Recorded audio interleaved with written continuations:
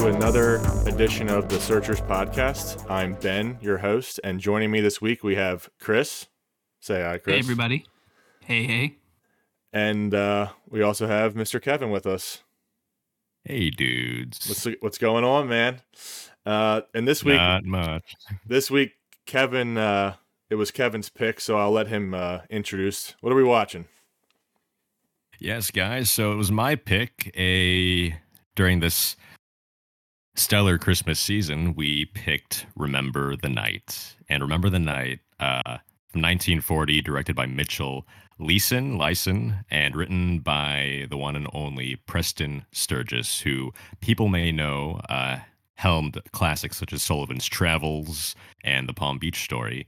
But this time, acting only as writer before his heyday as writer and director, wrote Remember the Night. And this tale takes place during a Christmassy winter in New York City. And during that time, a very, very beautiful, sultry shoplifter named Lee Leander, played by a very cute Barbara Stanwyck, is arrested after stealing an expensive bracelet. And so the district attorney, named John Sargent, played by Fred McMurray, is assigned to prosecute Lee. But due to the trial occurring close to Christmas, everyone's in such holiday spirits that he knows they will acquit her. So with such conniving skills, he successfully gets the trial postponed until after Christmas. But too bad for Lee, that means she's going to have to spend the rest of Christmas in a jail cell. Well, guess what? It wasn't only the jury who was in great holiday spirit, but the DA himself, John Sargent, was feeling the Christmas love, and so he bails out Lee, lucky for her. And not only that, after being the kind gentleman that he is, after getting to know her on a personal level, he decides to have her tag along with him and introduce her to his family for the holiday season. And it is there where love, humility, and joy reside, emotions of which Lee has never experienced in her life at all. And now, this is her chance, will she? Will love now blossom between the lawgiver and the lawbreaker? Well, you are in for a delight when you see Remember the Night. And so that is just a little summary of the film. Didn't want to get into spoilers too much, but it is a movie that I feel people need to.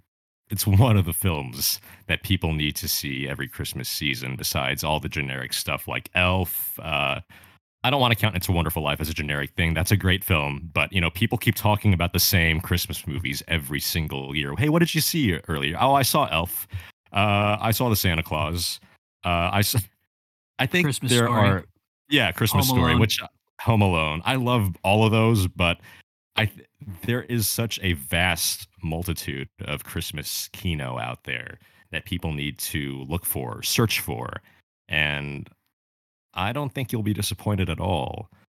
So Remember the Night falls into that category of films, an old film from the 1940s, 1940 to be exact, that people just need to check out and see, because I don't know. It's like every year it's the same exact stuff that I hear.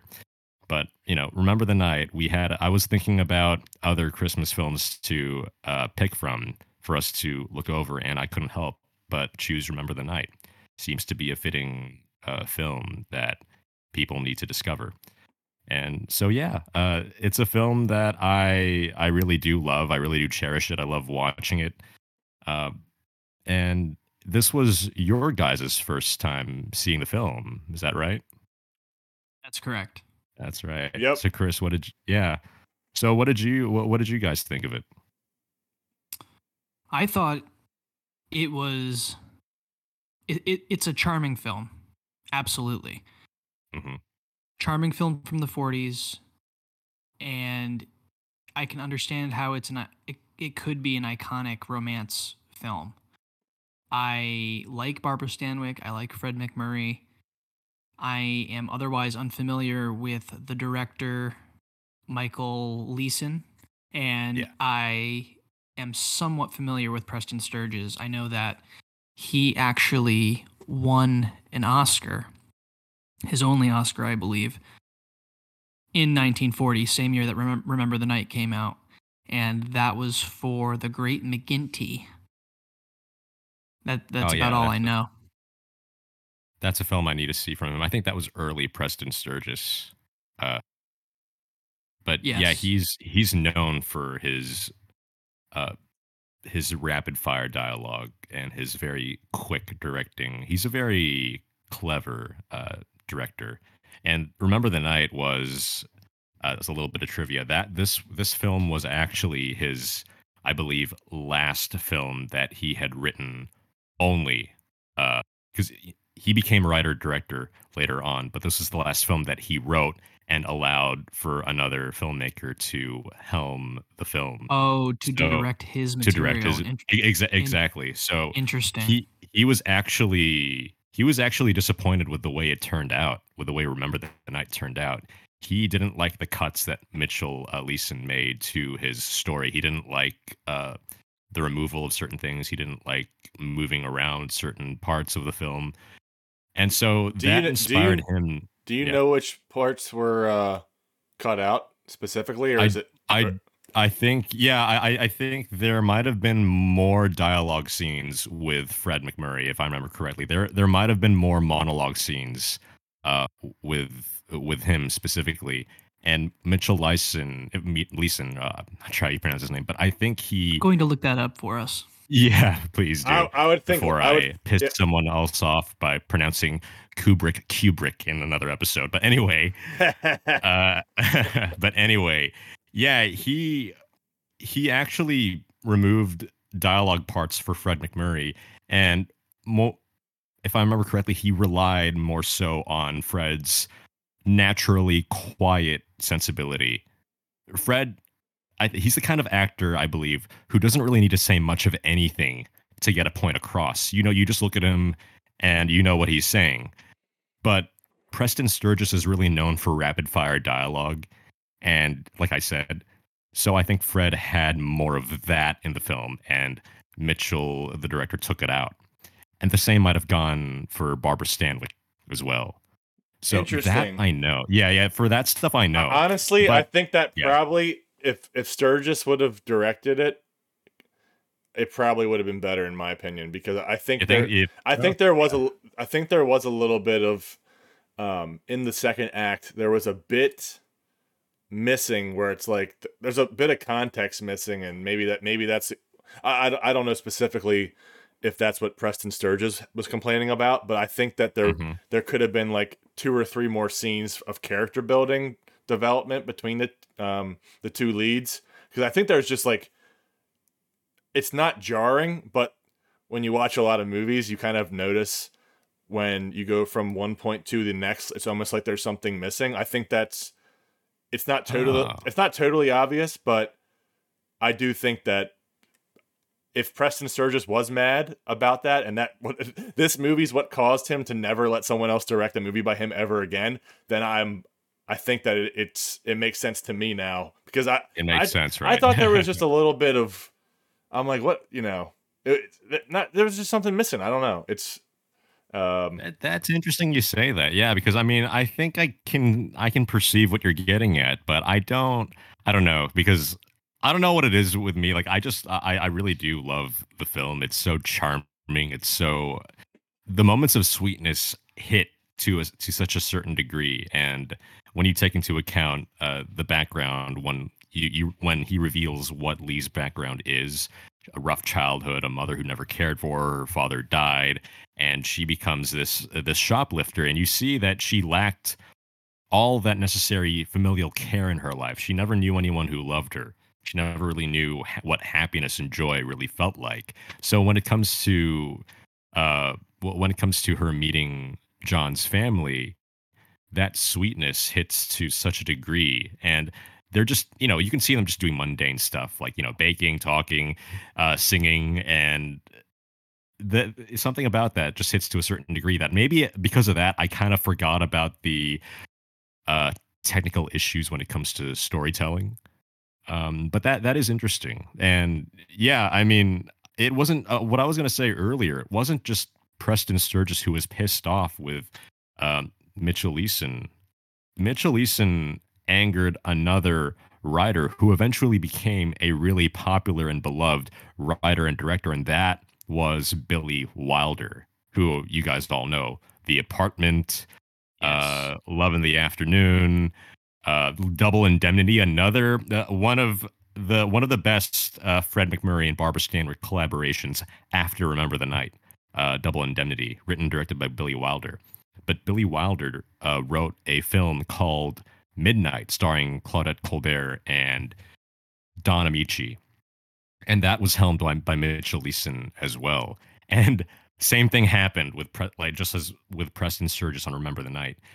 Billy Wilder got angry with what Mitchell Leeson did to his script. So that inspired him to become a director himself. No one's going to handle my material ever again. I'm going to be the one to direct that material. So it's so interesting that it's like, this one director was just ruined. That's as good a reason as any. Yeah, exactly. But, honestly, when I look at it, I think about, what could have been had it been, like, as you said, Ben, if Preston Sturges had not only written but directed Remember the Night. If Billy Wilder had directed Midnight, that could have been quite something. Just knowing his flair, knowing his directorial style. But, I think Mitchell has, he's got a few tricks up his sleeve too. And I still think, both films were not necessarily bad films per se. I think they still worked. But yeah, there's always that curiosity. What could have been? What could have been had this person helmed this film? And well, I think before we go on here, I think I might have a pronunciation. Ooh, lay it on me, Chris. Did you guys hear that? What was it? That could have just came from my computer, so maybe you didn't hear that. Oh no. All right, I'm getting Mitchell Leisen. Leisen. That's how it is. Okay, so I just pronounced it wrong maybe 7 times earlier. For the last 10 minutes, and I Kubrick, 10 minutes. Kubrick, whatever. And you know Kubrick, what? How about that? I believe I called him Michael once, so we're on a great roll.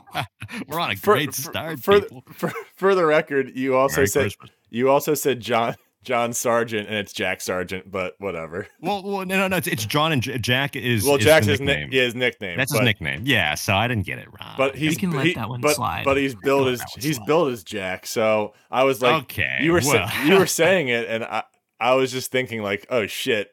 Whatever, I'll let it go. And then since we're putting things out on the record, call John F. Kennedy Jack, I can do the same.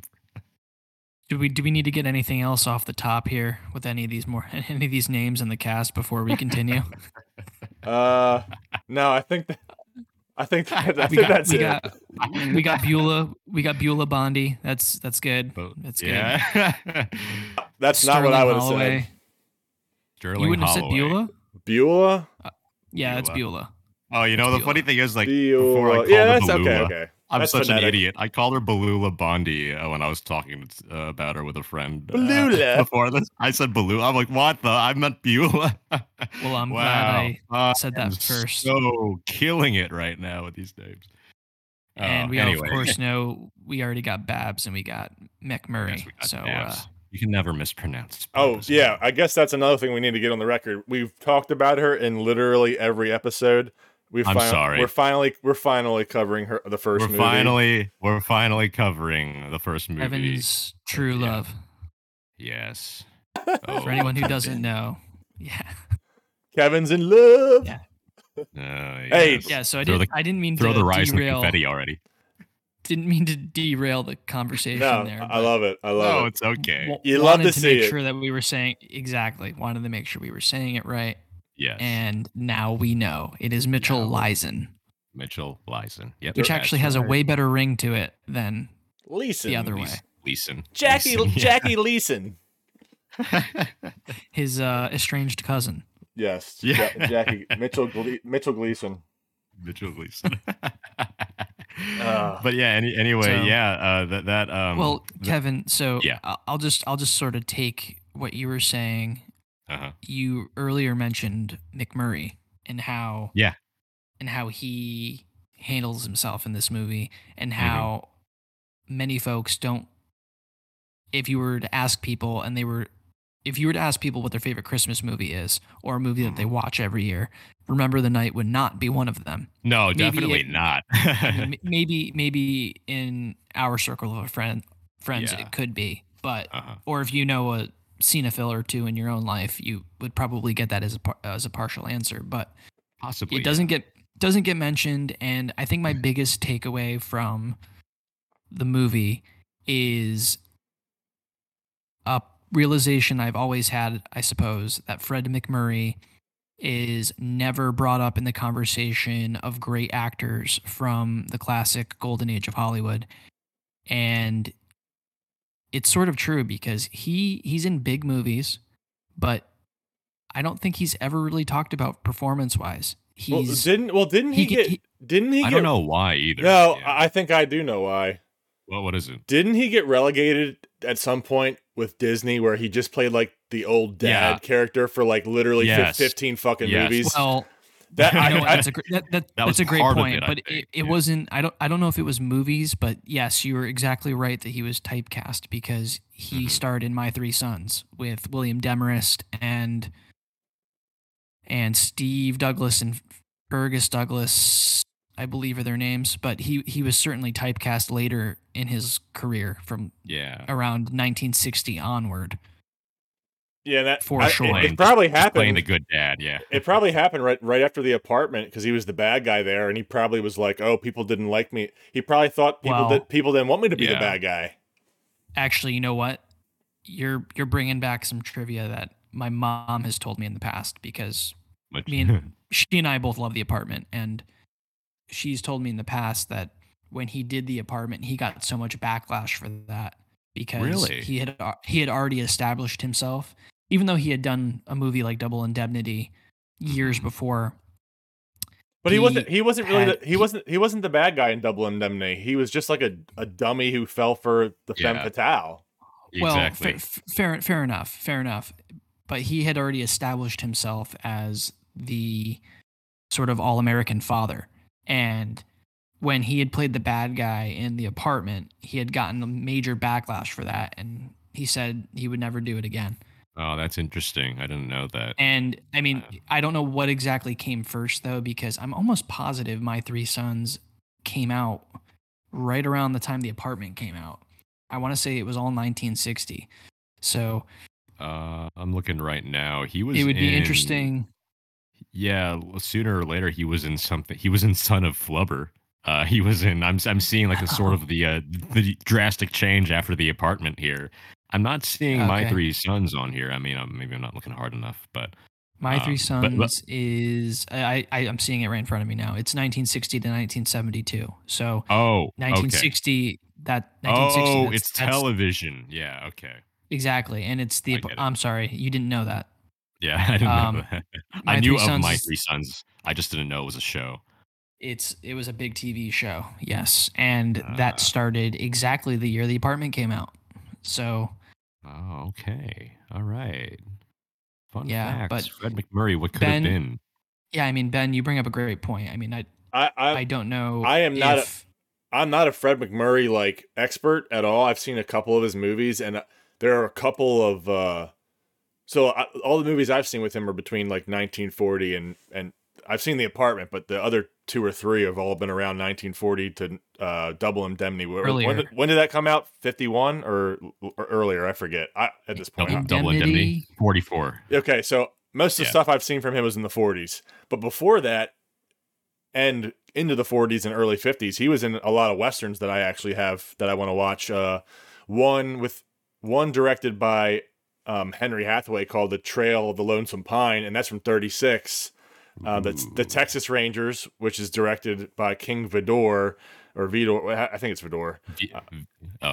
I don't know, but yeah, directed in 1936, and then This is a little later, but The Far Horizons, 1955. That's directed by Rudolph Maté, who we brought up again. Another connection to Barbara Stanwyck, The Violent Men. Yes, excellent fucking western. I love that movie. I can't wait to get to it. So he's in all these. He's in all these movies as like this good guy, and then I just kind of put two and two together. Like, hey, he played this evil, scummy freaking guy who was cheating on. Somehow he was cheating on somebody. Like The Apartment, I've seen it once. I kind of forget the exact plot, but he was a bad guy, right? That's a favorite of mine. Yeah. So he's a boss of a big company, and he is having an affair with Shirley MacLaine, who works as one of the elevator girls at the company that he works for. And Jack Lemmon is one of the workers under Fred MacMurray's character. And we find out that Jack Lemmon has a love interest for Shirley MacLaine, and he later learns that they're having the other Fred MacMurray and her are having a relationship already, and more stuff happens, but we don't have to get into that. But yes, he was basically a scumbag. So to me, it just kind of made sense when, like, imagine, I mean, John Wayne, for example. In movies, not a bad. I think Red River, you could consider him a bad guy, but other than that, not really a bad guy almost ever. No. Can you imagine if semi-early in his career, like let's say he broke big with Stagecoach 1939. Let's say 1947, he plays like a really scummy bad guy. Do you think his career would have gone the way it did? No. So, because back then, movie stars were icons, right? And yes. a lot of guys, unfortunately, were typecast just because that's the way the studio system worked. When you put out a movie, it was extremely successful. All right, well, we're not going to redo the formula now. We're doing the same thing over again because we're going to make money, and that's just how it is. So, yes, he kind of got pigeonholed because, as you said, your mom, Chris, your mom told you that happened. It makes sense. He just kind of retreated to television for a decade. That makes sense to me. Yes, I think the pieces fit. They go together there. And let's not forget, he was also the dad in The Shaggy Dog. Yeah. Movie, which is one of those Disney movies. Another Disney movie, yeah. Yeah. So very lighthearted comedies. My main point about bringing Fred MacMurray up and tying it to what Kevin said earlier, though, is that he's never talked about as one of the great actors of his era, and he could handle comedy. He, of course, could be the straight guy, but he could totally be cutthroat and scummy. And that sort of range is underappreciated for him. Yeah, I was going to say the same exact thing. It's like, you've got other actors, like what Ben mentioned, John Wayne, and you have others, Gary Cooper, you've got Jimmy Stewart of the time. I think they've got good, Cary Grant, and they've got good range too, I believe. But Fred MacMurray seems to, I think more so than those leading men, he seems to disappear a bit better into his roles. And I guess in a way, he's sort of kind of leaning towards the idea of a character actor, if that's fair to say. But he's sort of in between the leading man and the character actor. As a leading man, he's got the look, he's got square everything jaw, there. Yeah, very exactly. Face. Having said that, he was the template for. Well, see, this character used to be known as Captain Marvel under DC and another company, but Shazam, before he was known as Shazam, was known as Captain Marvel. Fred MacMurray's look, he was the template for that character's design. If you look at early drawings, he looks exactly like Fred MacMurray. So I don't know. It's like I don't know. Yeah, it sucks because he has that range, but as you said, Chris, underappreciated. So then eventually his career kind of. Yeah, I certainly think he's underappreciated. I agree with you. Yeah. In every circle that I've ever talked film in, he is definitely not mentioned when it comes to performances or even credit. Yeah, I agree with you. I agree with you. People talk about Double Indemnity, and even though he was sort of just the dummy on the side, I mean, there's an aspect to be praised there. I thought he was great in that movie. I thought he was great in that movie too. I love Double Indemnity. Exactly. I love Double Indemnity. Double Indemnity, I think I had to give it a second watch to appreciate it even more. I think for the first time I saw it, I was still sort of, getting back into, getting into more of Billy Wilder's material. And also, I mean, I've always loved old movies, but around the time that I first saw Double Indemnity, it was, I think, during a time when I was just getting into more and more old movies, and a perfect time. That was like during the pandemic when I was sick with COVID. So like, hey, I have TCM at my disposal here in my room alone because I'm sick with COVID. So here we go. And give it up. Yeah, exactly. So Fred MacMurray, yeah, I do think he needs to be appreciated or acknowledged a bit more because he is a good lead. I think he is a very, very good leading man. And I have to say though, because yeah, did we talk about was somehow Barbara Stanwyck's name just slid through somehow in every single episode that we've done so far? Yes, correct. Yes. I think that's correct. Well, okay. I will say one of those. I purposely instigated one of those. And at least you did because you wanted me to get to it. Right? Yeah. So, yeah. Well, I can let it all out now. It's the the culmination of 8 episodes. So there you go. Hey, if we ever hit it big, right? And there's a merch that we can come out with. We can make a T-shirt with Kevin's affection for Babs somehow on a shirt. Oh God, I'm gonna have to let a friend figure out how to draw that, but I don't. Exactly. Oh jeez. We'll just take the Double Indemnity poster and just we'll just take a picture of your face and put it on there as like a meme. We can either do that one, or we can take Remember the Night and just plaster Kevin's face over. Just replace face. Oh, here we go. We're gonna continue obscuring Fred MacMurray. Yes. Killing two birds with one stone. Yeah. Oh my goodness gracious. Okay, well Ben, write that down because I think we're gonna do it sometime. Perfect. Very easy.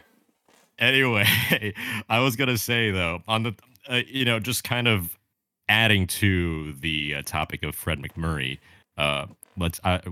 Sorry, I gotta say this. Yeah. What we're gonna do is take the Remember the Night poster and put it on a shirt, but it's gonna be Barbara Stanwyck. Your face is gonna be photoshopped in, and it's gonna say at the top Barbara Stanwyck, Kevin Chan. Remember, it's gonna be say Remember the Babs. Shit. There it is. Okay. Did you write that down? Don't forget it.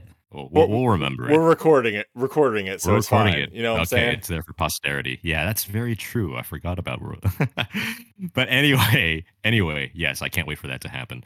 But just adding to the fact that we're talking about one lead of Remember the Night, Fred MacMurray, I guess I can finally get into talking about Barbara Stanwyck now. So it's funny because the first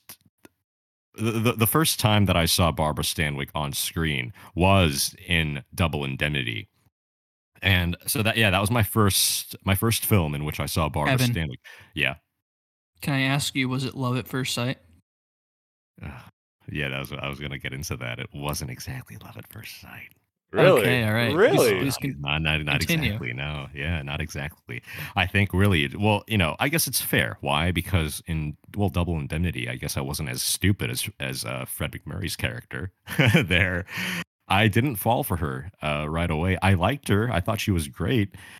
But let's look at some facets of Double Indemnity. She's playing a completely evil woman.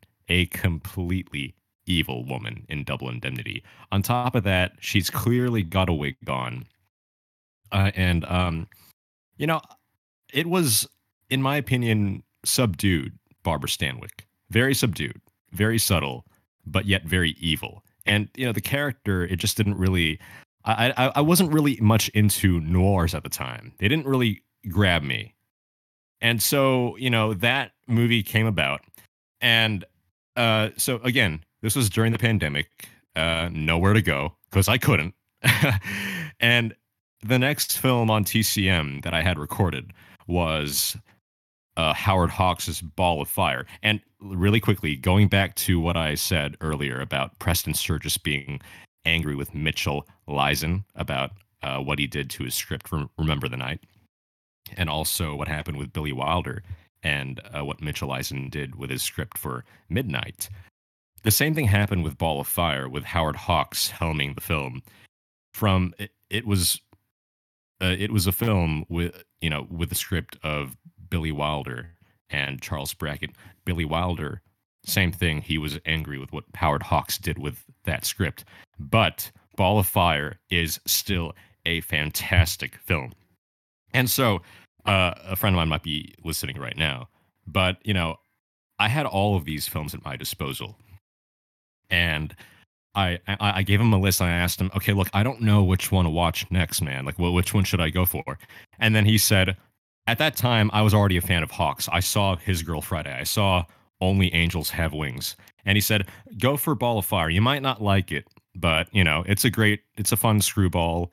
Howard Hawks has Gary Cooper and Barbara Stanwyck. I'm like, okay, all right, yeah, I'll go for it. I don't know why. I told him, I don't know why you think I might not like it, but I'll give it a shot. I saw the film and I loved the hell out of that movie. It is such a funny screwball. It is charming. It's lovable. It's everything that you can think of.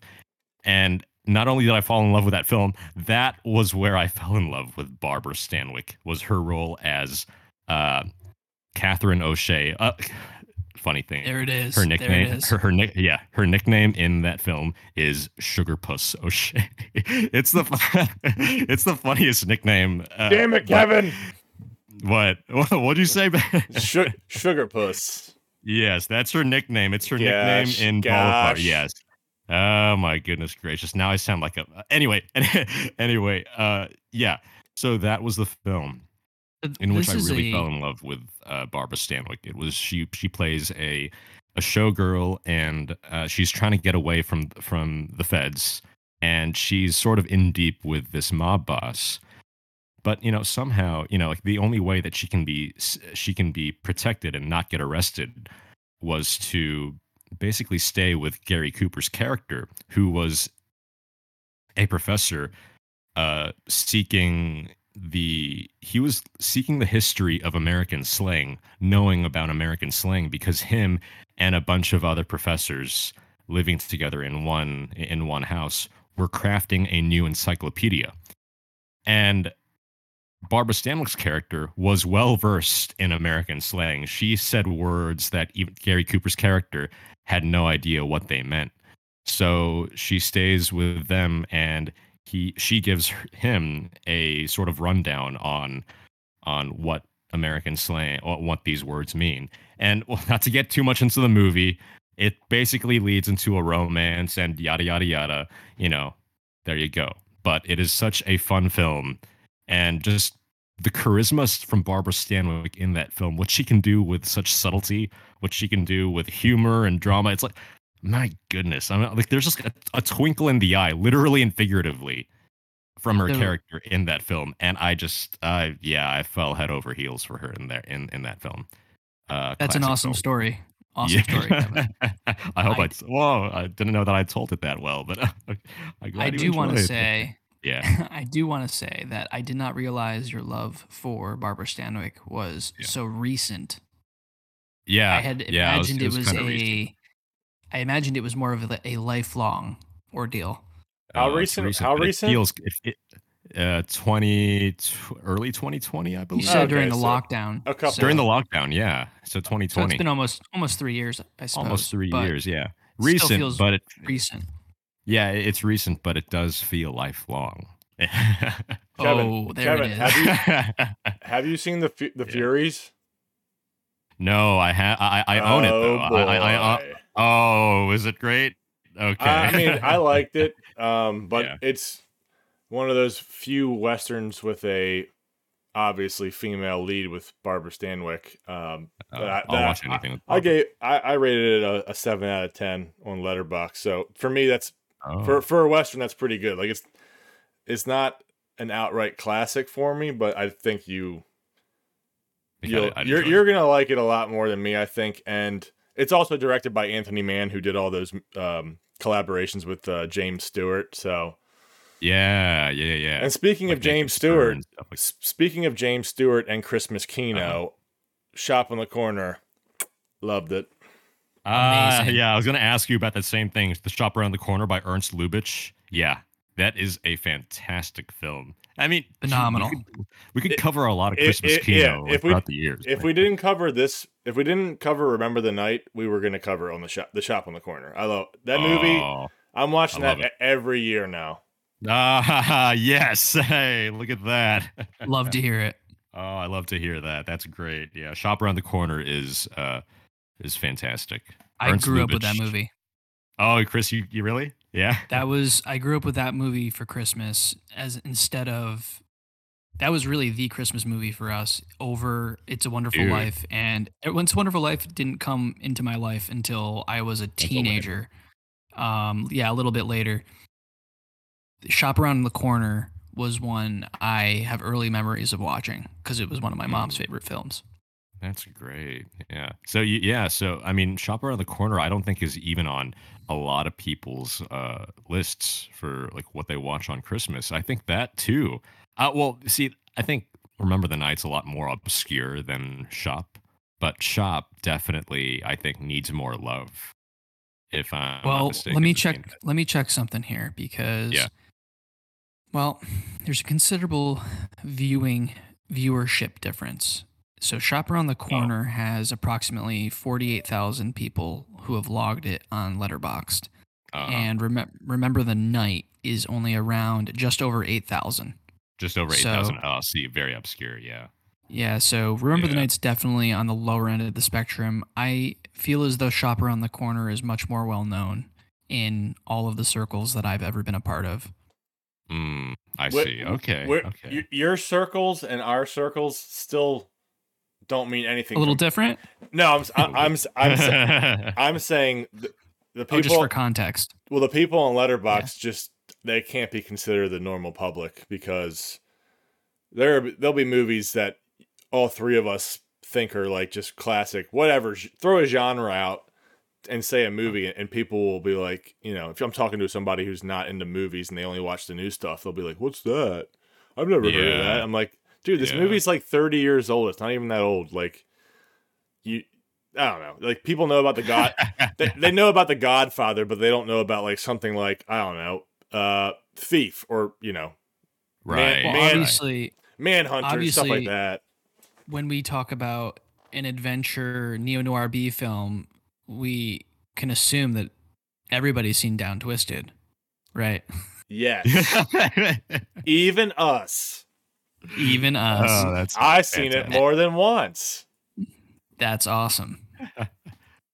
Wait, Ben, you watched it more than once? I would say I watched it like 1.2 times because I. Oh, okay. You went back and caught parts. You went back, yeah. Yeah, making the episode, making the little bit of mixing I did for the music for that podcast episode. Yes. I watched a little bit more and I skimmed through it again, and damn, if I think my reaction to that, my original, this is what kind of pisses me off with this type of stuff when like a company like Amazon or whoever has these rights to these movies and they don't release the real stuff, like the real cut, like not pan and scan bullshit, is I think I would have liked the movie a lot more if I would have seen it in full aspect ratio, 1080p. I think it would have instantly been like, not a classic or anything, but I would have definitely enjoyed. Oh, definitely enjoyed it more. Definitely. Yeah. Would have made all the difference. Would have made all the difference. I think it's easily a 7 out of 10. If you, I get that. If you watch it the first time, the way it's supposed to be seen in a theater, it's a 6 or 7 out of 10 for most people. Like, that's the low. That's the minimum. Again, like we were talking. Not to get into that episode again and rehash things, but schlocky, like Chris would say, schlocky things like that aren't for everyone, but the target audience definitely gonna love it. Oh, they're definitely gonna like it right off the bat. And I'm still just like, there's movies. I mean, that's a good example, but there's movies from the 30s and 40s and 50s that still, like, they're just not taken care of, and they're not given the proper release. Like, they literally have not had a proper release since their release date in the 30s or 40s, just because of whatever reason. I guess they're not money makers now on physical media, right. So they don't. Yeah. No one takes their. No one's going to invest their time and money to try to make money off of something they think that's not. Hey, it's not going to make me money. Why would I do that? I get that. Right. Yeah. It's just it's disappointing. But yeah, back to Remember the Night. We had a long little tangent there, but it's okay. I'm good with that. I will say, yeah, this movie, not my favorite movie of Barbara Stanwyck, but it's understandable. Yeah, seeing her in this movie, I'm like, damn, I'm on the Kevin train now, man. Do you see what I'm talking about? She is a gorgeous woman. I mean, she is. Woo! She is. It's just like, also, I don't know what it is. Okay, here we go. I'm gonna like Stanwyck again, but do people still say that? Anyway, never mind. But yeah, I don't know. Like, there's something about her humor as opposed to other actresses who handle humor. It's like with her, I said the same thing about geez, now the name's slipping my mind in Big Country. What's her name? Carol Baker. Wow. Or Gene Simmons. Gene Simmons. Gene Simmons. Okay. So in that episode, I say that Gene Simmons doesn't really have to do much of anything to capture your eye, right? Same thing with Barbara Stanwyck. She doesn't really have to do much at all. I mean, like, you look at, and I noticed this a lot more when I first saw Ball of Fire, but the way she does humor, I think she's probably one of the best in not only drama but comedy. And what works for me is subtlety, and when subtlety can hit you hard like that, it's amazing. Like, it's an amazing feeling. So, for example, in the first court scene where her lawyer, the defense, is over there just giving that really theatrical, melodramatic spiel about her, which I literally in my second watch, that was fucking hilarious. I thought it's hilarious. That right? guy is ridiculous. Like, he's like ridiculous. Talking to himself and acting it out. It was so funny. Yeah, that's honestly. This is going to sound a little ridiculous in itself, but I thought that was my favorite part of the movie. Oh, really? Because the guy goes so hard into selling the story, and it's sort of a riff on lawyers at the same time. And the gentleman who does the role, he kills it. He goes all in, all in. He goes all in. It's like, like best. Well, you get the award. And you know what? And Fred McMurray's little quips and responses in between parts of the monologue are equally as hilarious. They're great, right? And I see, okay, really quickly, I just want to like tie that into what we said earlier about Preston Sturges's dialogue being cut up by Lizen. There might have been, I guess, in a scenario like in a scene like that, maybe Fred had a lot more to say initially in between those cuts. It's a possibility. But Lizen, again, like I had seen somewhere, if I'm not mistaken, redacted some parts of it and pretty much just utilized Fred's more quiet nature. And see, I think it worked. If again, I don't know if he had more to say initially, but Fred is, the way he handles quips and the way he says something really in such a punctual and short way, they hit home. Like, they actually do hit home, and they're funny. So it's like, I think in a scene like that, it works so well. Like, what was Fred saying in that scene? I think, or his partner was like, man, he should be in the theater. And Fred's like, he was. That's so funny. There was one line, I'm going to have to look it up, because there was one line he fired back, and it was a killer line.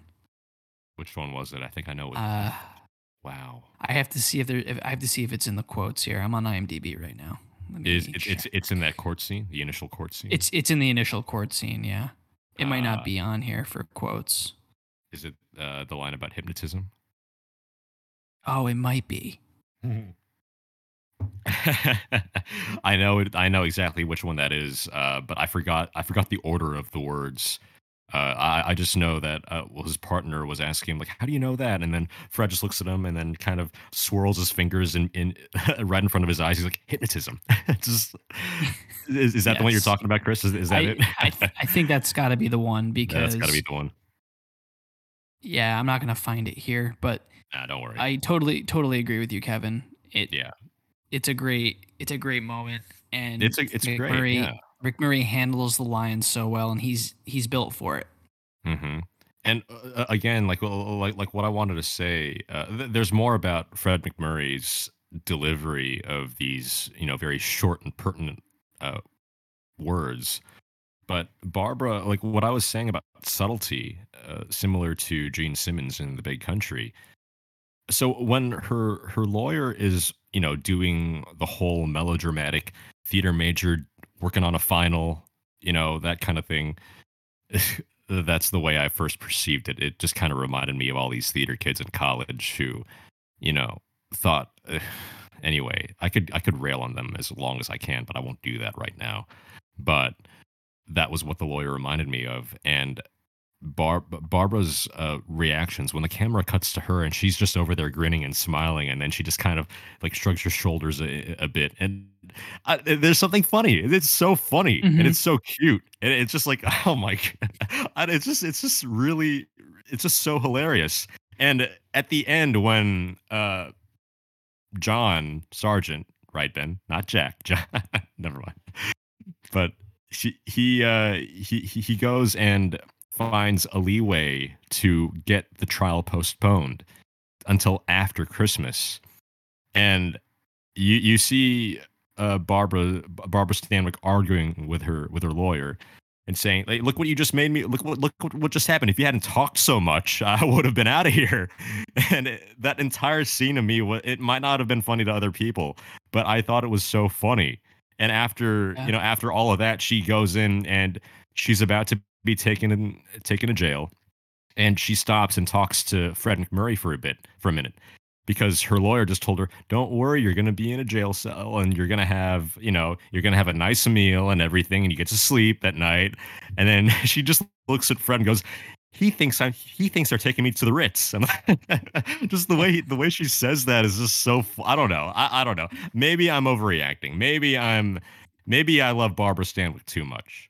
But I don't know. It's just there's something about delivery with that simplicity that just hits home for me. I loved it. I thought it was so funny. Just so You funny. could Like that. say you could say you have Barbara Stanwyck blinders on. Maybe I do. Yeah. Yeah, Maybe I do. it's okay. It's No, It's okay. so funny. I Understandable. just thought it was so funny. no What? waifu posting, Kevin. Damn it. Hey, shut Can't help myself. Damn it. I think this whole episode is basically that. I At least think it for is, at least for honestly. Yeah. Kevin.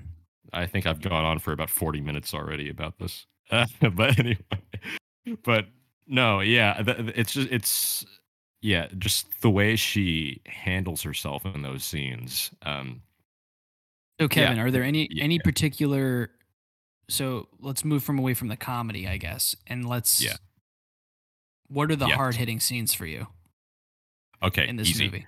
easy. So after all of that, you get through all the comedy and all the charm, and then the movie smoothly takes you to Fred and Barbara getting to know each other, and they're on like a little date, and because it's Christmas and because he bailed her out, he decides to. They each discover that they're both from Indiana. They're characters living in New York. Fred is playing a lawyer in New York City, and Barbara's playing a thief in New York City. But after talking for a bit, they happen to realize that they're both from Indiana, and not well far apart from each other in Indiana, but they're both from the same town. Not the same town, sorry, the same state. And so after that, Fred decides to, because it's Christmas, take her home. Hey, you want to go see your mother? And she agrees. Like, yeah, I'd love to go. And so, from then on, you get through all all the charm, all like the silvery, brightly lit scenes, and once you get to the scene where Fred uh, brings her to her mother's house, suddenly and smoothly, there's that dark transition. It goes from charm and joy and leisure to uh, somber. something very somber. Not only somber, but I found it to be kind of sinister because you get to the point where they go up to her old house and you see that Barbara's beginning to act a little nervous, and then she looks around, and then she nervously tells John, "Hey, I fell off that tree when I was 12." And it's like, oh, okay, you could kind of get the idea of, oh, hey, there's some trepidation here. And once you get to the front porch, the house is entirely dark. There's no light until they knock on the door, and then some stranger lights up a lantern and then makes his way over to the door. And it's suddenly you're like, wow, there's a huge change here. There's a huge tonal shift here. And that sinister feeling then becomes something of, as you said, Chris, it becomes very somber. Her mom comes to the front and looks at her, doesn't even hug her, doesn't kiss her, doesn't even call her by name. And from this point on, this is where you get the idea, oh, I see why Lee Leander is the way she is in life. And as the scene goes on, her mom begins blaming her for everything that she did when she was a kid. And mind you, those events occurred, or the stuff that she did as a kid occurred when she was a kid, years and years ago. And she's still not over it. So she doesn't. So from that right there, you don't even need to know much of anything anymore. You know why Barbara Stanwyck's character is the way she is, why she shoplifts, why she steals, why she just never had a good life, was because she never experienced some true love and joy, or a true family. Her father died and her mom remarried, and her mom never cared about her. And I want to also bring it back to what we were saying earlier about Fred's performance here. Again, there are scenes in this one where I feel that maybe Fred could have said a lot more, but he doesn't. And it's actually probably one of the smoothest Fred MacMurray moments, where he saves Barbara Stanwyck from all the sadness and all the unfairness that she's experiencing in that scene. And as her mom keeps railing on her, Fred just puts his hand on Barbara's shoulder and goes, just to let you know, I'm paraphrasing, but he just goes, just to let you know, we've got 50 miles left to go. I think we should, leave. And the way he does it is it's so natural, and it's so smooth. And right when he says it, you're like, yeah. Let's do that. Let's get out of here. And after that, so Barbara leaves. She says goodbye to her mom. She's in tears already. And Fred's character says a farewell to her mother, and he goes, well, it was nice meeting you, miss. And she replies, the name doesn't concern you. And Fred simply pauses and goes, no, it does not. And then he turns and walks away. So in those scenes, I feel that maybe Sturges had, he probably had longer, he probably had a chunk of words for Fred to say, to try to, maybe hammer it down, get back at her really good. And it would have been great to see. But that simplicity, like that, the cutting of that dialogue, which, could have been there, he didn't need to say much of anything. Just saying, no, it does not. That is a burn. That was a total burn right there. And it struck pretty hard. And so see that I think was, to answer your question, Chris, that entire scene where Barbara goes back to her childhood home. Goes back to her house. Yeah, exactly. That whole scene, to answer your question. That's certainly where the tone changes for the first time. Exactly, yeah. Yeah, absolutely. That's a big tonal shift for sure. Mm-hmm, mm-hmm. And as the rest of the film goes on from that point, the romance ticks up, but it's very much in smaller, sweeter moments where that builds. Yeah, from that point when they go and actually and make their way to John's family home to see his mom, his aunt, and his cousin, it feels so cozy. It becomes very cozy, and you see the look on Barbara's face when she finally experiences what it's like to have a true family in those moments, and it's just so sweet. And then eventually, for a modern comparison, it reminded me a lot of the tonal shift between the loneliness and the sorrow of Lee Leander's character and how it transitions to what's his name? McMurray's character? John Sargent. John Sargent, thank you. And then the transition to the Sargent family's Christmas, it reminded me a lot of 1994's While You Were Sleeping with Sandra Bullock and Bill Pullman. I haven't seen that. I don't know if you guys seen that one. That's another sweet Christmas movie. Maybe not a lot of people like that one as much, but I like that one. And this movie, and this movie reminded me of that one because you have the woman is the one who has is the lonely one and sort of has the more mysterious background, if you will, and then she stumbles into the life of the guy who has the big family, or the family that takes the girl in. So some interesting comparisons there, and that's what it made me think of. But both films very sweet in that sense. Mm-hmm. Mm-hmm. And I wanted to ask Ben if he did this movie make you think of any other Christmas movies you had seen, or any other? I know you're not really a guy who watches a ton of romance movies, but interesting. Did not think of that. No. No comparisons or anything? There probably is some comparisons, but not trying to put you on the spot. Yeah, I just thought I'd ask. No, that's fine. I mean,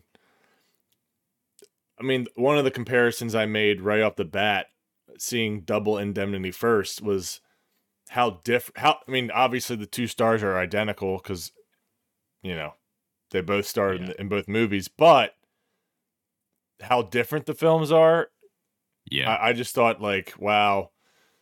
I definitely think Double Indemnity is the better movie in my opinion, but this film, I love their Barbara Stanwyck and Fred. Yeah, exactly. Fred McMurray's chemistry is just. Yeah.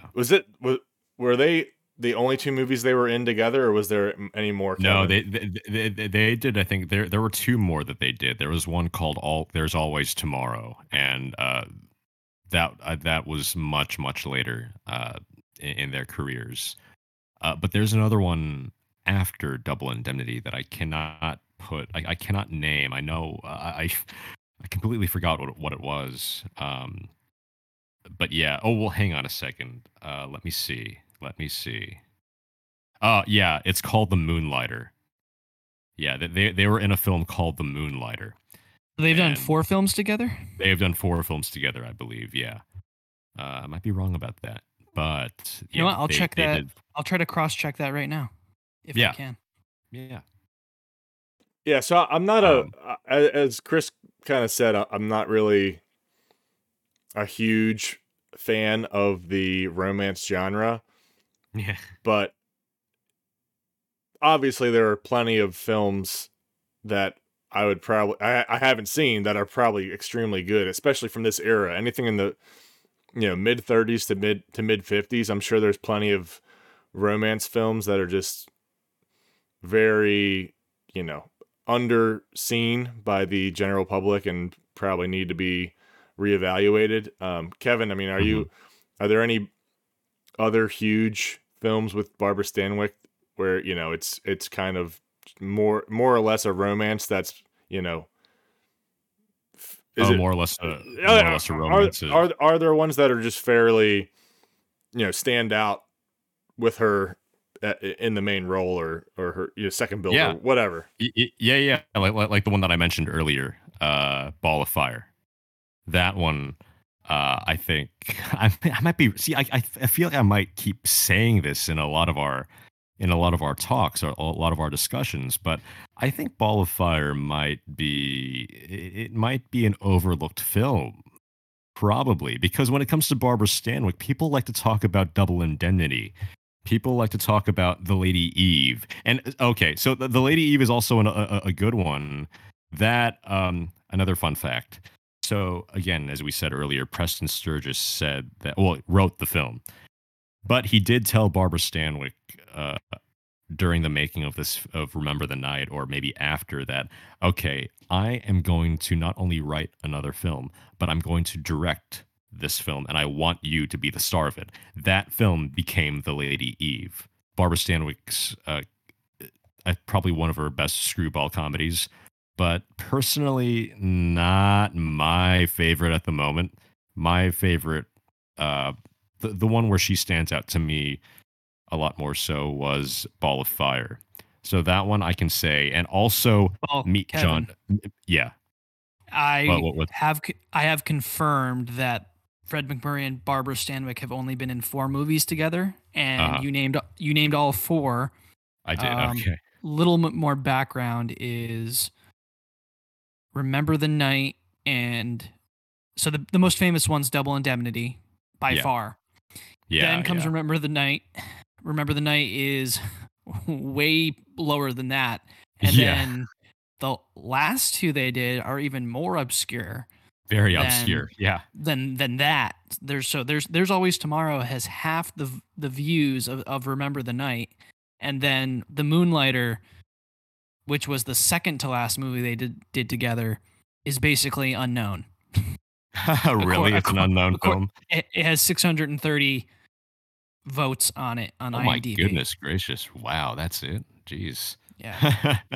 Wow, okay. If you were to go on IMDb, Letterboxd, The Moonlighter might have more than 630, but per IMDb, that is the low man on the totem pole.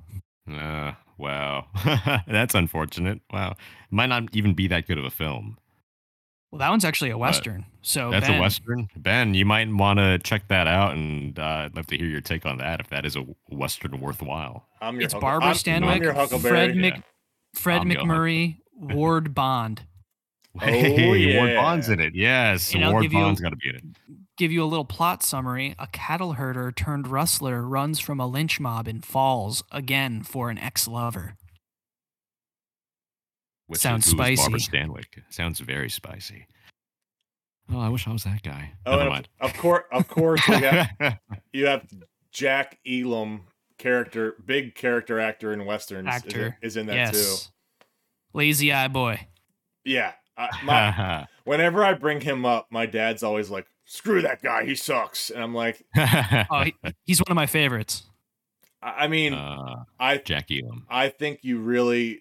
A Jack Elam a Jack Elam movie, you guys really need to like go out of your way and see. Hopefully, I'm not misremembering. Yeah. Well, one, he's in Pocketful of Miracles, which we already brought up, which is another Frank Capra film. So watch that. But one of my favorite westerns from Henry Hathaway is Rawhide, with Tyrone Power and Susan Hayward. Dude, Susan Hayward is another actress where I'm like, this woman needs to be recognized more. Like, she is. I really think she's a great actress. Yeah, Susan Hayward. Yeah, you're not wrong. You're not wrong. I really enjoy her in that film, and She's in a Gary Cooper movie with Richard Widmark called Garden of Evil, which I think's pretty good. And she's in a Dana Andrews Brian Donlevy Western Canyon Passage, also very highly recommended. Yes, I've seen that. I've seen that one. I think that's Jacques Tourneur. I don't know how to say his damn last name. Here we go with names. I don't even want to butcher it. It's Jacques Tourneur. It's by that French guy. By that French dude. I just added Rawhide to my watch list. Oh, Rawhide is one of the best. That's definitely a top 50 Western of all time. Okay. It is excellent, and I think it's short. I want to say it's in the 80 minutes. Yeah, it's less. It's less than 89 minutes. Yeah. When a Western is that short, you know it's compact and just like every scene means something. And I love guys, that. We got our second T-shirt. It's just gonna say that film by that French guy. That damn frog. Let's do it, Ben. Let's do it. Oh, anyway. And I do want to highlight that this is our 2022 Christmas movie. Or sorry, our Christmas episode. This is our Christmas episode. And I am drinking a Christmas beer right now. What is it? How festive of you. Yeah. It's the Merry Christmas, Happy New Year Ale by Anchor Brewing Company out of San Francisco, California. Very close to Kevin, kind of. Not really, but kind of. Yeah, I really do I do enjoy this beer, and every year they have a different tree on the bottle every year. It's pretty cool. Really? Yeah, but worth it, huh? Oh. Seek it out. I like Anchor, and one of their most famous beers is the Steam beer, Anchor Steam beer. I'm not sure if you've had that, but regardless, all I was saying is this is a festive episode, and I am being festive with it. Just letting you guys know. There we go. We are recording on the 28th, fourth day of Christmas. The fourth day of Christmas. That's right. I was going to say Christmas is not over. My true love, Barbara Stanwyck, said to me, "Hey, we're bringing it back. It's the Singers, the Singers podcast, not the Searchers." God. Yes. That's gonna be another T-shirt, right? Now, the Singers. I mean, please. with a line through it, the Searchers. Oh man. So have you guys either of you guys seen the original Cannonball Run? You mean no. with Burt Reynolds and Jackie Chan? Yes. Yes, I have. When I was a kid, I saw it. It's been a while though. Jacques Chan. Yes. So the Cannonball Run movie. You ready for this? The Cannonball Run movie has Jack Elam in it, and he plays an insane doctor side character that. Of course he does.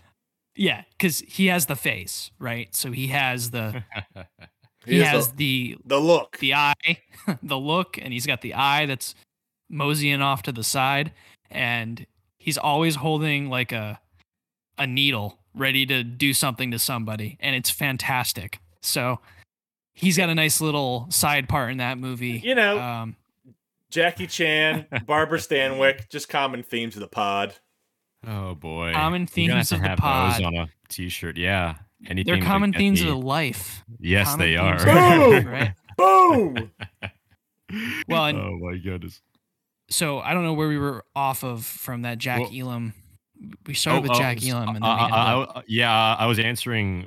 Ben, you were asking me about like what is a Barbara Stanwyck film that in which he stands out really well. Is that what you were asking me? Yeah, I mean, a romance one specifically. Oh, you did say Ball of Fire. I think you said Ball of Fire is a good screwball comedy, but it is a romance. Yeah. But other than that, I think it's that same thing with Meet John Doe, which is also another favorite of mine. Not only a favorite Capra, not only a favorite Frank Capra film, but also another favorite Barbara Stanwyck film. She stands out in that film really well too.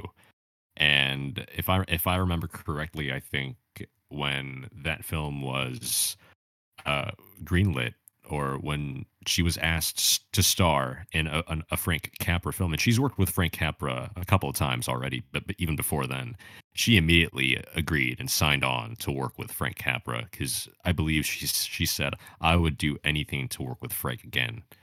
And Meet John Doe, another classic, and definitely worth your time. So that and Ball of Fire. There is an early with Barbara Stanwyck. There are still some films that I really need to watch, and maybe I've been kind of weaning myself from watching a lot more Barbara Stanwyck films because it's like no, I gotta let the tension build here, okay, before I get to the next Barbara Stanwyck film. But a lot of her films, it's already an obsession, Kevin. You just got to go for it. That's very true. Yeah, I'm in denial. but thanks for telling me, Chris. But no worries. But there are a couple of pre-code movies that Barbara's in that I have yet to get to, and those are like Babyface, Night Nurse. There's a couple. She starred in a in a 1953 version of Titanic, so pre James Cameron, of course, but she was in a Titanic movie.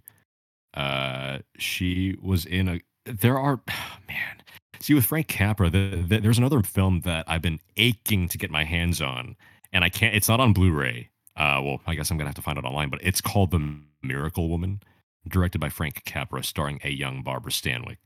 And there's another one that I own on Blu-ray called The Bitter Tea of General Yen. Another film which I think I have mentioned before on the podcast, Ben, when you asked me, the topic somehow went to Barbara Stanwyck, and then I mentioned the Bitter Tea of General Yen.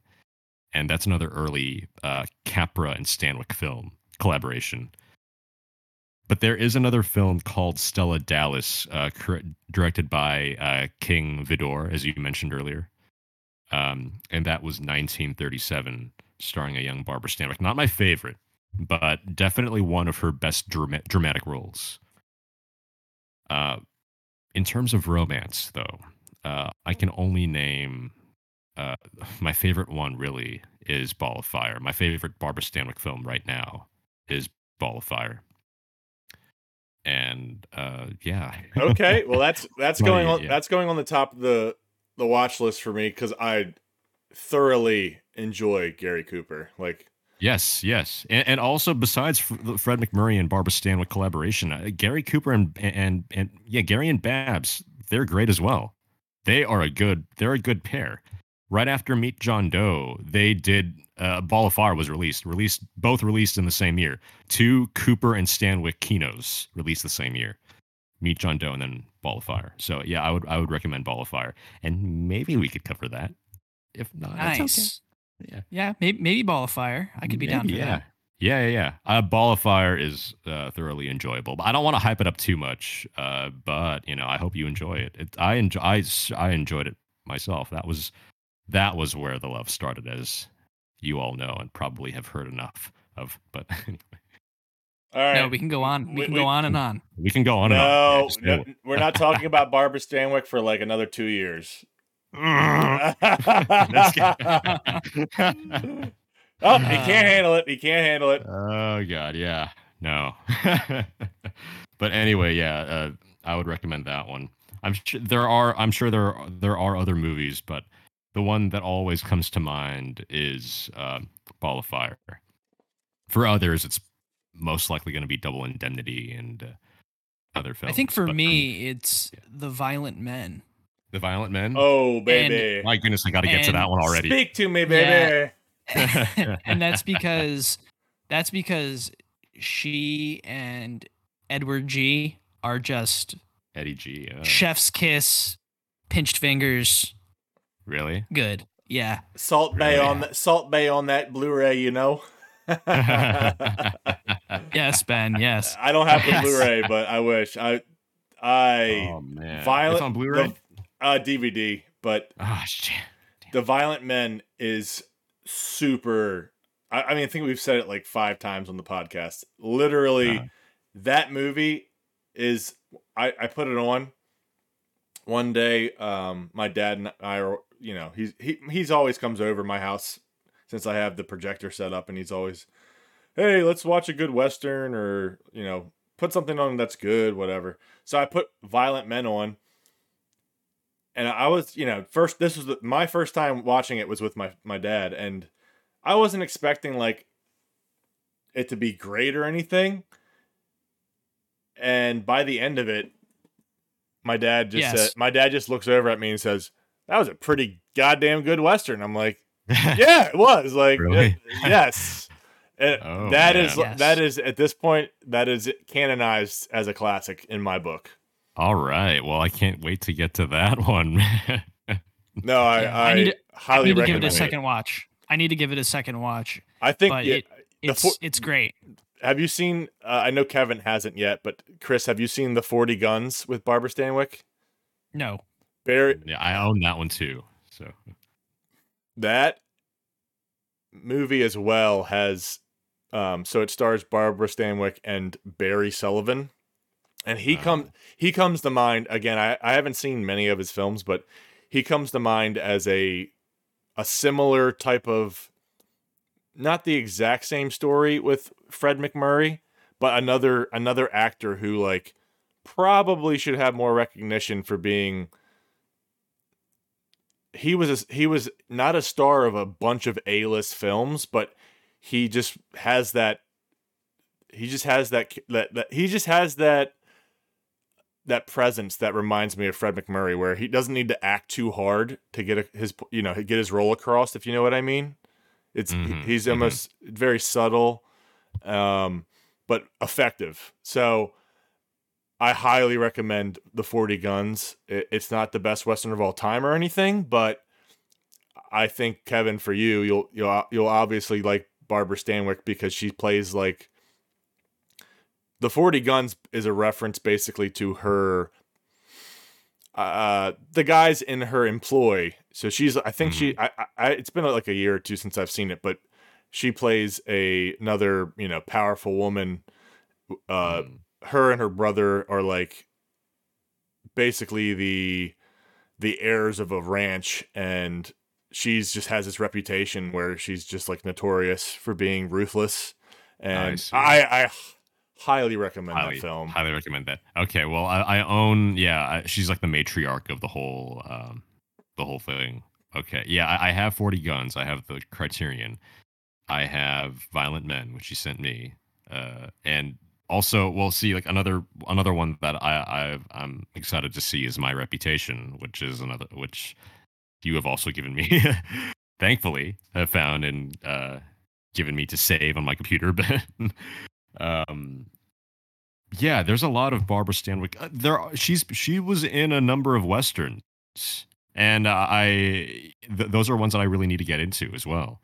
So, not from the sound of it, Ben, I think you've seen Barbara Stanwyck in a couple more before I even found her via Double Indemnity and Ball of Fire. So did you say? As earlier, Remember the Night? This is where you're on the Babs train. You're like, oh, I see what you're talking about here. Yeah, I didn't notice it before. I highly recommend anything with Barbara Stanwyck just because she always brings her A game to every role. Yeah. Like I said earlier, the Furies and 40 Guns and the Violent Men are all crucial watches, not only because of her, but because they're right. They're good westerns as well. They're good. Yeah, right. I really do want to see. So she was in a western with Joel McCrea called Trooper Hook, and it's like I am not like minus the couple of cavalry westerns that John Ford made. I am not a fan of cavalry westerns. That just not my vibe. Oh, I don't. So stuff like Fort Apache, and She Wore a Yellow Ribbon from John Ford and Rio Grande.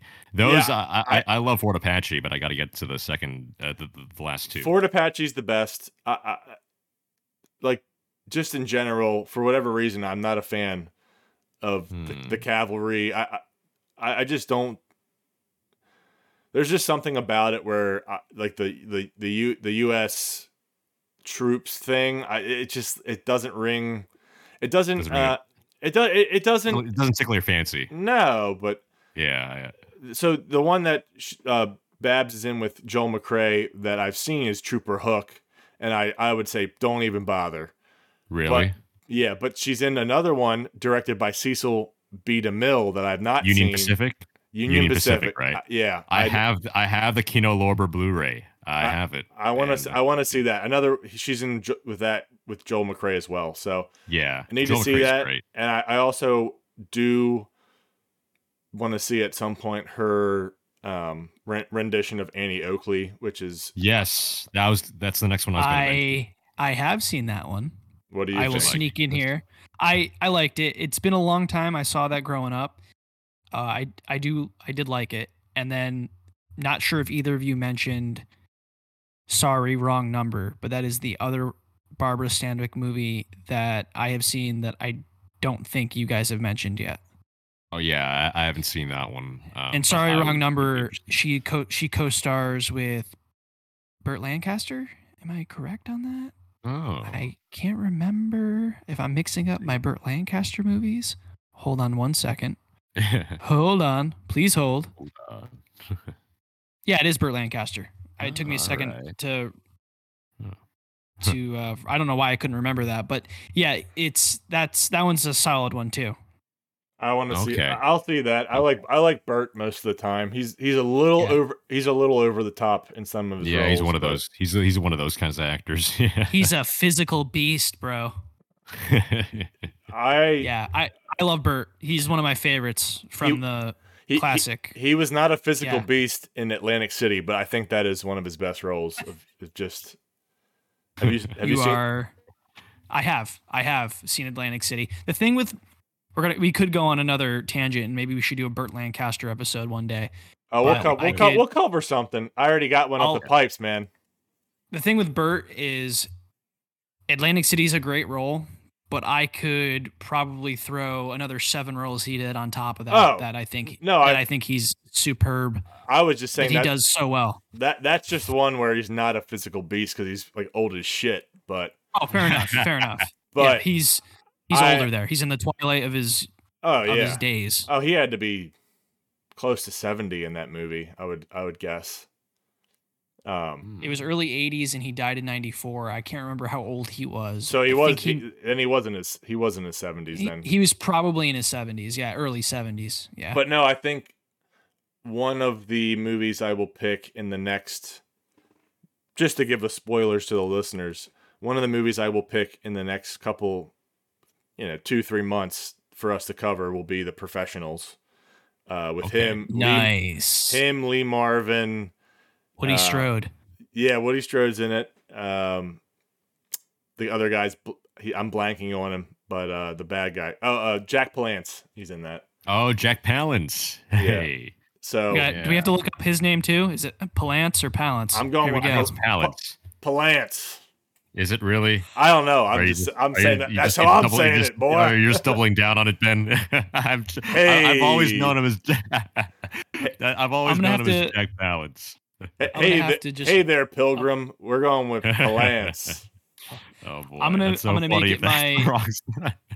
make it my job to check pronunciation. We cannot pronounce names, guys. Sorry. Put a disclaimer at the beginning of the podcast. It's like Stanley Kubrick. You hear that? Kubrick. I really never knew that. It was pronounced I didn't know that either. I had no idea. Kubrick. I know. In all my years. I have always been saying Kubrick. In these 30 years. Yes. So do we have anything else we want to say about Remember the Night? Guys, go on, Ben. How dare you interrupt me, sir? How dare you? No. All I was going to say is before we rate this thing, I was on the bleaker side. However, after speaking it through with Kevin, even though we went on a lot of tangents, I've warmed up to it. So there we go. I will let Kevin say what he was going to say, and if it has to do with ratings, go for it. But we'll rate this thing in a second. I was gonna bring up. Well, okay. I just wanted to say, just going back to like Babs Kino, there is a very early John Ford film called The Plow and the Stars. I think that's how you say it, Plow and the Stars. But it starred a young Barbara Stanwyck, and I think it's not great, but I think it's a very nice little early Stanwyck feature. So I wouldn't say that I highly recommend it, but I recommend it. I think it's it's kind of cool to see them in their early careers, both Ford and Stanwyck. But anyway, with Remember the Night, I give it of course I give it a 10 out of 10. Um, it could be a little, of course, yeah, it could be a little bit lower, but I just love the sweetness of that film. And see, look, I wanted to get more into just that transition, because when you watch the film, we already spoke about the first half where it transitions from all the joy and all the laughter and all the charm, and it becomes more sinister and somber when you see Lee Leander uh, meet her mom for the first time in years. And it's just the most unfruitful thing ever for her. And then from there, it transitions back to to not the same kind of love and joy that you see in the first half of the film, but it brings it up to an even higher level, because this is the moment when she meets Fred MacMurray's family, that this is the moment in which this is the kind of thing that she wished she had. And not only the kind of thing that she wished she had, something that she had never experienced in her life and is finally experiencing for the first time. So she recognizes the value of family. And after speaking with Fred MacMurray's mom, she recognizes the value of hard work, of individualism, of basically, pulling yourself up and going through life, just striving to get towards where you need to go. And it's from like those values of, it's so interesting because, she, of course, everyone knows she falls in love with John Sargent. John Sargent also falls in love with Barbara Stanwyck's character. So it's sort of it's a dichotomy. It's a romance between the lawbreaker and the lawgiver. And the problem with that is that John Sargent's mother has told Lee that, I know that you're in love with him, but look at what he's been doing his entire life. He's been working since he was a kid. He's been working even when he was in school. After school, he would drive trucks or deliver things, and he worked his way through college to become the lawyer that he is now, owning a really nice apartment in New York City and driving a nice car. And if you go through with this and, eventually marry him, this is not going to bode well for his reputation as a great district attorney in New York City. All of that work would have gone to waste. And the funny thing is that John doesn't care about that. He only cares about, being with her. And yet she cares about John so much, just as he does. But she, because of the values installed into her by John's mother, she takes responsibility for herself for the very first time and says, no, I care about you and your reputation and your future.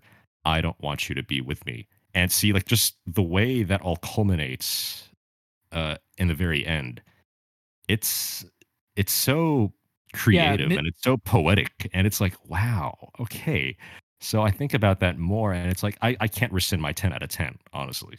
Yeah, Beulah Bondi's character, who plays Jack Sargent's mom, she has some very tender moments with both he and Babs at different points in the movie. I honestly can't remember which moment she has first, but she does have a nice line or moment with her son when she says, "Do you remember when you took my egg money I was going to buy a new dress with, and how hard you worked to pay it back when you later understood?" And he says, "You made me understand." And she says, "No, dear, it was love that made you understand."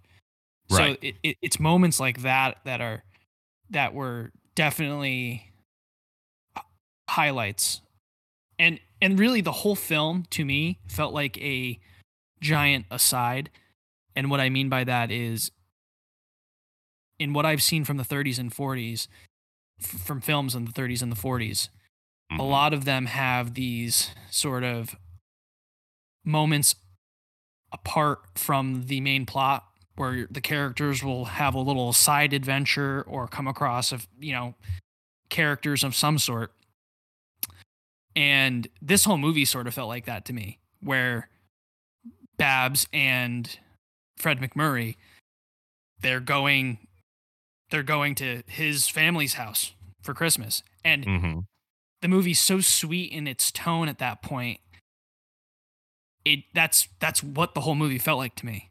So it was really cool to see it and feel that from this movie, even though I might not be in love with it as much. Definitely not as much as you, Kevin, but it's something that I really appreciated while watching. It felt different. Yeah. It felt different in that way, and it stands out to me in that way. And I like it for that reason. Yeah, definitely. I feel like just looking back at it, I mean, I liked it from the get-go, and initially I had given it 4 out of 5 stars my first time, and then I thought about it more, and what I had just described in terms of basically the ups and downs that the film goes through, these tonal shifts, and eventually seeing how that kind of sweetness that results from this dichotomy between lawbreaker and lawgiver, and with Barbara Stanwyck's character, with Lee, not knowing love, joy, and romance ever in her life, and finally receiving it and feeling it for the very first time when going to John Sargent's family and spending Christmas and New Year's with them, and taking in those values to realize that, no, I shouldn't be with you. But then, see, I don't want to spoil it too much, but when you get to the very end and you see the pact that the pact that both characters make with each other, it's just, it's like one of the sweetest things that you could see on film. And I guess this might sound redundant, and me saying this might sound redundant might be redundant in and of itself with all these episodes that we've done so far. But the end, it's kind of hits that point where you're like, I don't know exactly how to describe this in words. I don't know how to describe this verbally. The best thing to do is to see the film, because film, as an emotional medium, communicates that feeling, and you're only going to understand it once you see it. So my words with the ending are not going to do it justice, honestly. And where I ended my description of that, I'm going to have to end it there, because I don't know how else to tell you. The best thing to do is to actually watch the film to get what I'm trying to tell you. So boom. Yeah. Watch the film. Yeah, watch the film. Yeah. And I was gonna say also, just going back to Babs and Christmas Kino. She did another Christmas film called Christmas in Connecticut. It's not. I recommend that too, honestly, but it's probably not as hard hitting, in my opinion, as Remember the Night. It's more of a fun romance, a fun screwball. And partly, I think it's not like the greatest thing ever because of the male lead. Forgot his name already. But Babs shines very well in Christmas in Connecticut, and I would say that's also a good Christmas film to check out every year. I've been meaning to see that one. Remember them? I think you'll enjoy it, Chris. I think you'll enjoy it. Is Dennis Morgan the lead guy? Dennis Morgan, that's him. Yeah, that's him. I just don't think, as a lead, right next to Barbara Stanwyck, I don't think he meets her at the same level. Like the way Fred does, the way Gary Cooper does. They like them and Babs.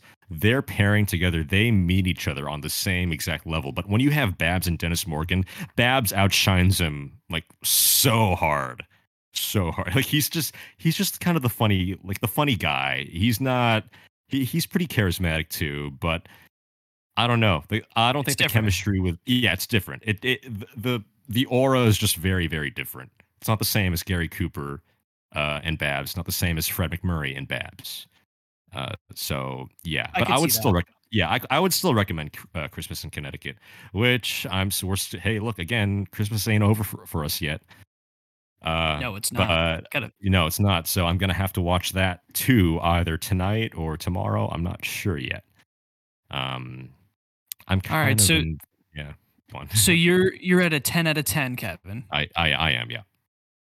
The full 5 otherwise in Letterboxd. That's right. Ben, where are you at?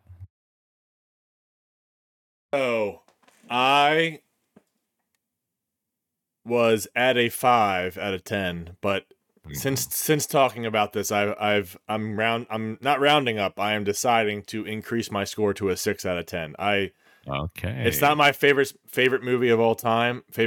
Not even my favorite Christmas, obviously, but not my favorite Christmas movie either. But I do think it has its merits. I do think it's poignant, and I think it's not the typical type of Christmas movie you get out of Hollywood. It's not, at the end, it is not sorry to spoil, it is not a happy ending. It's semi-happy, but it's not like semi-happy, yeah. It's not a Hollywood ending. It's like, oh crap, this isn't, it's different in the way that It's a Wonderful Life never actually shows us the wanted demise of Mr. Potter, right? Yeah. He never. It just ends with him about to make a phone call to the police to arrest Jimmy Stewart's character. We never hear from him again. So that film was very different in that way, because you never know what happens to the villain there. And here you're also right, Ben. It's different because the ending isn't entirely happy. It's more of a partial happy. Yeah, it's a partial happy. It's it's bittersweet. Really, it's bittersweet. It's bittersweet. It's bittersweet. Exactly. But that's what makes it so interesting and so like poetic in a way, because the two characters make a pact with each other, and it solidifies the romance. And I don't know, for me, I think it is bittersweet, but it's also quite happy because you see two characters promising each other something. And I like that too. I thought it was beautiful. I thought it was great. Really quickly about It's a Wonderful Life. Interesting that you brought that up about Mr. Mr. Potter, Chris, because that's right. The last time you see him, he's calling for George Bailey's arrest. But when it gets to the point when George comes back from that journey with his guardian angel, you just immediately forget about Mr. Potter. At least I did. I completely forgot about him. I was like, forget him, like screw him. You see how insignificant and small he was, and it's like that's amazing how I just completely forgot about this character right then and there. I'm like, wow, okay, that was good. So it's amazing. It's a great contextual device. Exactly. In how it makes Potter, exactly as you said, be small in the grand scheme of what the movie's trying to tell you. Exactly. And it's like he plays a prominent element in the film, but then you realize, oh yeah, forget you. Bigger fish to fry. Yeah, exactly. In a way. That's amazing. It's just amazing how that can happen in film. And agreed. Speaking of fish to fry, Chris, what is your rating, sir? So I'm right in the same boat as you. Except I know I didn't originally. I was not at a 5. I was at a 6 the whole way through. So just about everything we've said, everything we needed to say, I think, about this movie. Maybe not for Kevin, but maybe not. the only other aspect I want to mention is Sterling Holloway. Yeah, I was going to mention that too. Who plays Cousin Willie, right? He's the cousin. Yeah, Cousin Willie. Right. Cousin Willie. He sort of didn't really do it for me. So, like he was annoying, or like he something about him, something about his demeanor. He completely creeped me out. Yeah, I understand. So I'll be here to sing with you next year. Yeah. So I can see how he would be charming, but and I think I normally would find him charming, but just totally threw me when I sat down to watch this movie, and and that's the only other comment I want to make. So, you know, if you're a fan of Sterling Holloway, I'm sorry. I do appreciate. I found out after I saw this movie that he voiced Winnie the Pooh. So right, that's right. So yep. I do like him as Pooh, and he's done other Disney voices. I guess he also did Kaa from The Jungle Book, which is basically an evil Pooh if you listen to the voice. So there's that. But yeah, so I'll give a little shout out to Sterling Holloway. Dude creeped me out. His voice and his face, like just that mixture, it does. Yeah, it is a mixture, and I can maybe see how someone would find it charming, maybe, but it threw me for a loop, and those are specific points off for me there. There you go. Yeah, I get it. With that, we're doing something new. I'm enacting it now. We're going to have a searcher's score for a movie. Right. So the searcher's score for Remember the Night is a 7.3 out of 10. So solid. I like that. We will be doing the average score. Okay. Yeah, but we will be doing that from now on, and I think a 7.3 is pretty good compared to just in general. If just thinking about film, I think most films are going to be lower than that. So yeah. Oh, okay. Not most films that we cover. I'm saying most films in general, with just taking averages of what people think. You know, of people you like. If you like their reviews or their opinions, I think a 7.3 between the three of us is pretty good. So yeah, I agree. So okay, so you're just taking the average. Okay. Yeah. So on that note, I think this is your last chance before we have to close out, Kevin, to worship Babs. Anything else to say? Oh my goodness gracious! Anything else to bring to the altar? I'm sure that it'll be brought up in future Searchers podcast episodes, because I feel that there's still more Babs Kino out there for us to cover. If you two do decide to join me on that journey. Oh boy, I don't know. You're gonna you might have to twist my arm. Oh well, I did bring up Ball of Fire. I'm like, hey, but yes, I love Barbara Stanwyck. I'm sorry you're hearing it once more again. Right now, I love Barbara Stanwyck. It can never be too much. Simmer down there, boy. It can never be too much. I don't think I will, Ben. But down there, laddie. But yeah, I do have a. Okay, I'll bring this up. I didn't think that I'd bring this up. But on Letterboxd, I do have a list, and it's called Standing Stanwyck. I don't even know if people still say "I stand this, I stand that" anymore, but it was during that time. I just said it a day ago or 2 days ago in a review. You did? Oh, really? And I never say it, so I could be out of the loop. Oh, okay. I could be out of the loop with the kids. So I got you. So yeah, I know.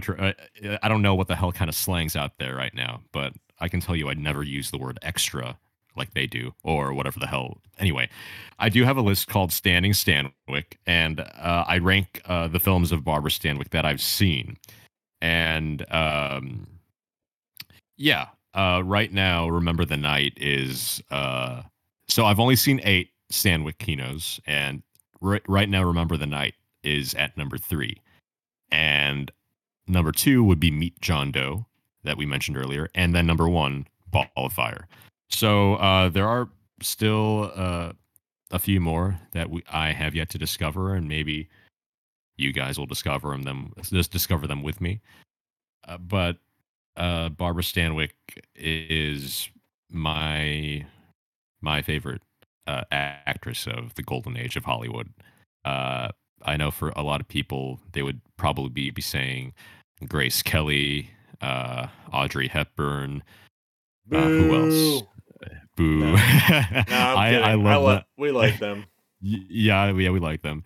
But I don't know. For me, Barbara has a sort of charm. There's just a sort of vibe, a charisma about her that really captures me. And it's amazing how that happened when I first saw Ball of Fire, which was the second time I've seen Barbara Stanwyck in a film. But it's amazing how that happened. And I guess when it comes to watching films, that's a moment that'll stick with me.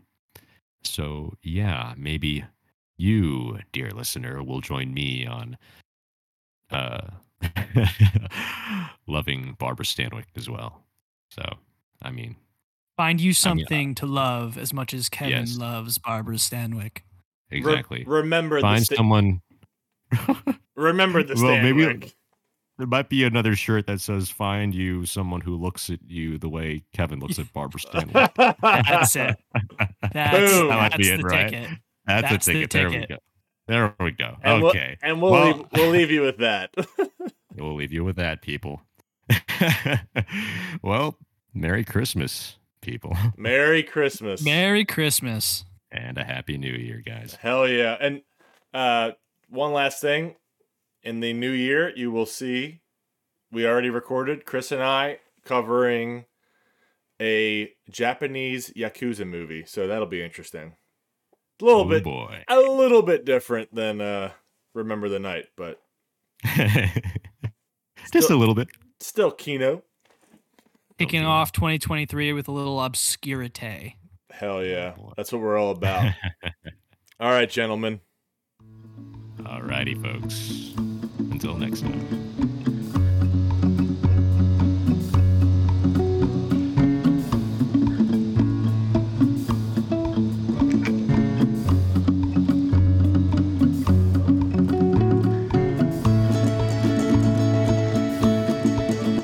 Thanks for listening to the Searchers Podcast. If you want to hear more of our thoughts on movies, you can find us on Letterboxd. Ben at Giant13, Chris at Ziglet_mer, and me at Kevin Chan. Find us on Spotify and Apple Podcasts and on searchersfilmpodcast.podbean.com. Until next time, people.